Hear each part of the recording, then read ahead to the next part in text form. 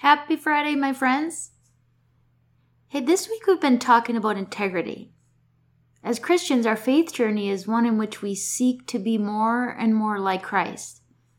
In doing so, we are actually called to live with integrity. We are told and shown that God rewards integrity. Today I wanted to look at some of the biblical references that point us to a life lived with integrity. So sit back and have a listen as we dive in. Welcome to the Grace-Filled Leader Podcast. Do you want better work-life balance? Do you get stuck in patterns of perfectionism and people-pleasing? Have you always been an overachiever, but never really feel good enough, no matter how much outward success you achieve? Hi, I'm Tanya, a wife, mom, leader, Christian life coach, and Jesus lover. For most of my life, I tried to find worthiness through achievement, but no matter how hard I worked or how much I achieved, I never felt like I was enough. I was left burned out, empty, and exhausted. I had no time or energy for myself or my family. I needed balance. I needed peace. I finally started to live like an unconditionally loved daughter of the King, saved by grace. This faith-led podcast will teach you self-care routines and practical leadership strategies to help you navigate life and leadership. If you're ready to stop people-pleasing and start living and leading God's way, this podcast is for you.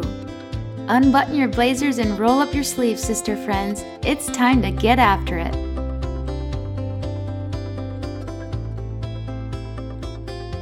The gospel actually tells us to demonstrate integrity in that we should do everything as if we are doing it for the Lord. In the book of Colossians, chapter 3, the Apostle Paul is outlining how we should live as believers, with our focus being on Christ.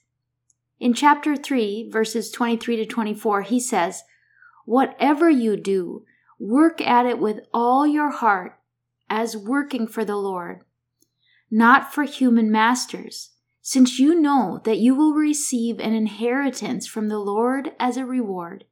It is the Lord Christ you are serving." I have to tell you a little story about that passage and what it meant to me early in my leadership journey. When I was a fairly new manager, I was essentially still functioning as a full-time therapist as well as a full-time manager. Now, you've heard me share a number of times and in a number of ways the degree to which I have been a people-pleaser most of my life. Well, my people-pleasing nature was on steroids in my early manager years. I was drowning trying to do all of my roles well. I had been a peer, and now I desperately wanted to be seen by my team as a good manager. I wanted to be the best therapist to my patients. I was working so hard to measure up to what I thought everyone expected of me, and I was experiencing a lot of anxiety, almost constant anxiety. One day, I don't remember the exact circumstances, but I came across the scripture I just referenced in Colossians. It was like I was reading it for the first time. It provided a great relief to me.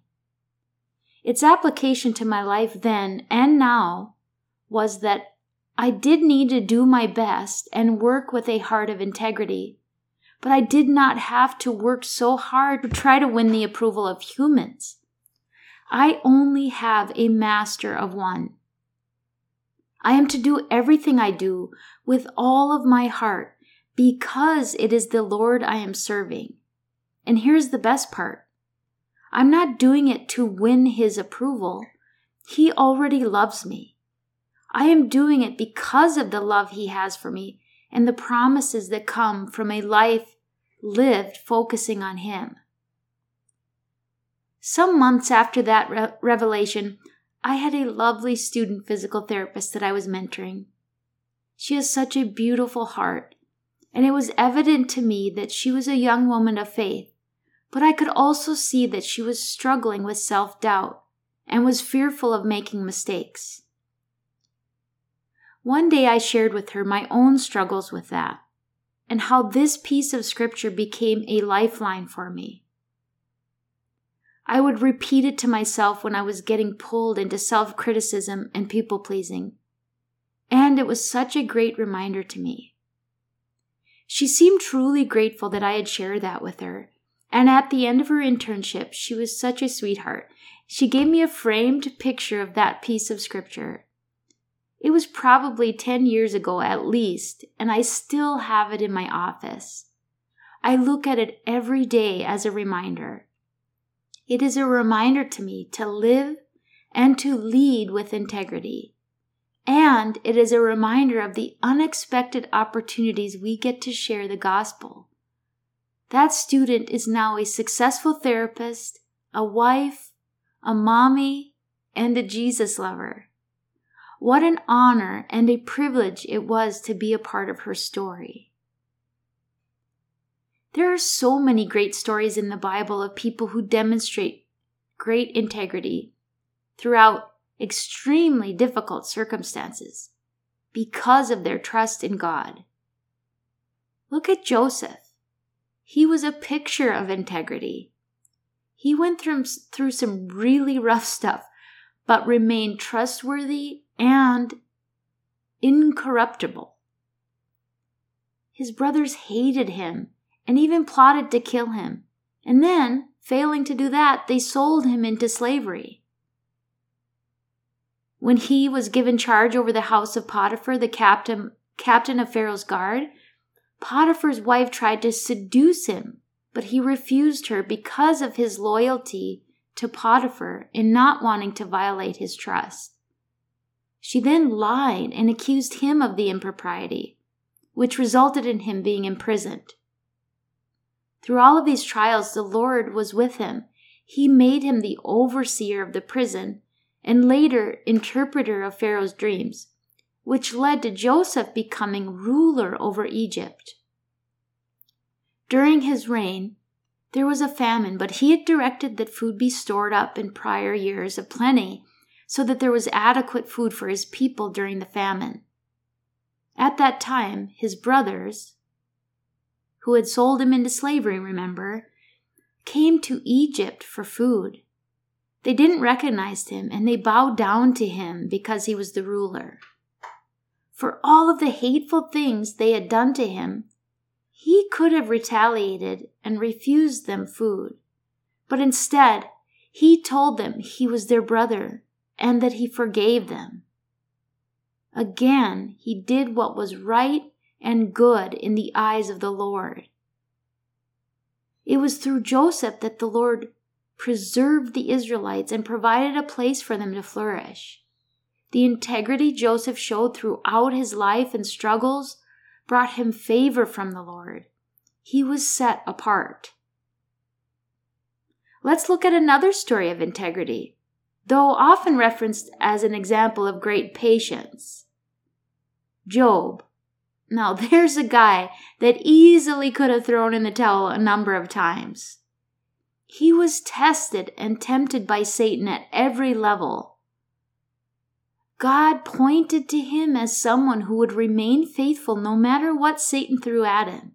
So he was essentially the battlefield between good and evil.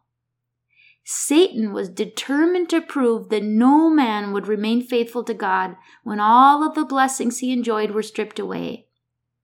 He set out to prove that man served God only out of selfish gain, and if the gain was removed and hardships ensued, man would surely renounce God. But Job goes down in history as being a vessel through which God proved Satan wrong in a big way. Job endured tremendous trials, the loss of his wealth, the loss of his children, terrible physical agony, and accusations of treachery by his friends. In spite of all of this, Job, being of profound faith and personal integrity, held on to his faith in God. In so doing, God blessed him more than ever. God finally restored to Job twice the wealth that had been taken away from him. and his reputation was restored to greater than it was even before. True integrity is not just a set of actions.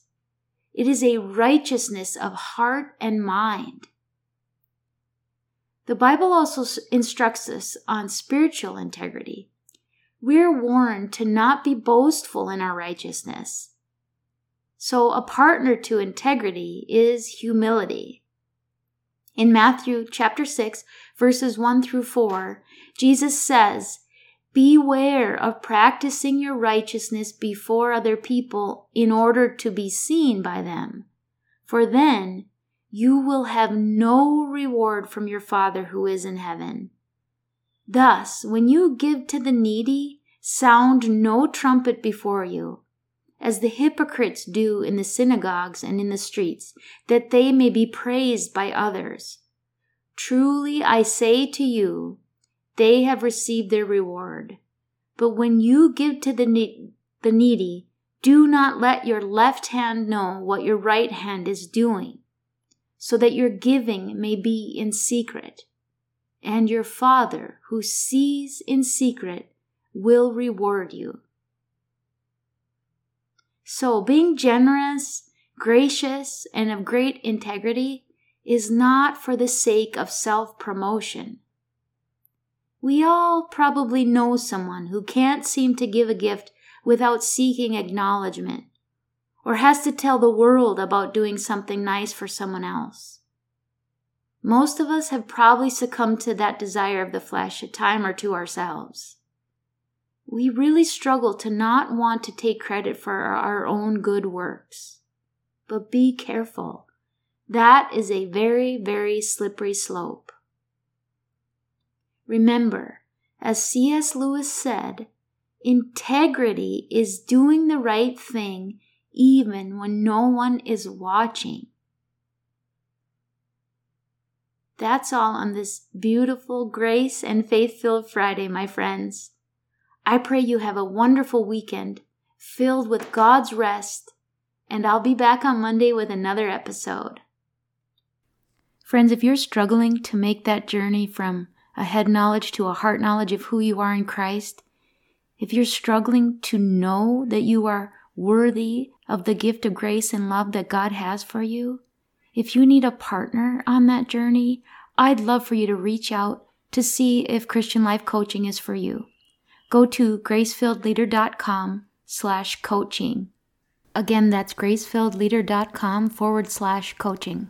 May God bless you, my friends.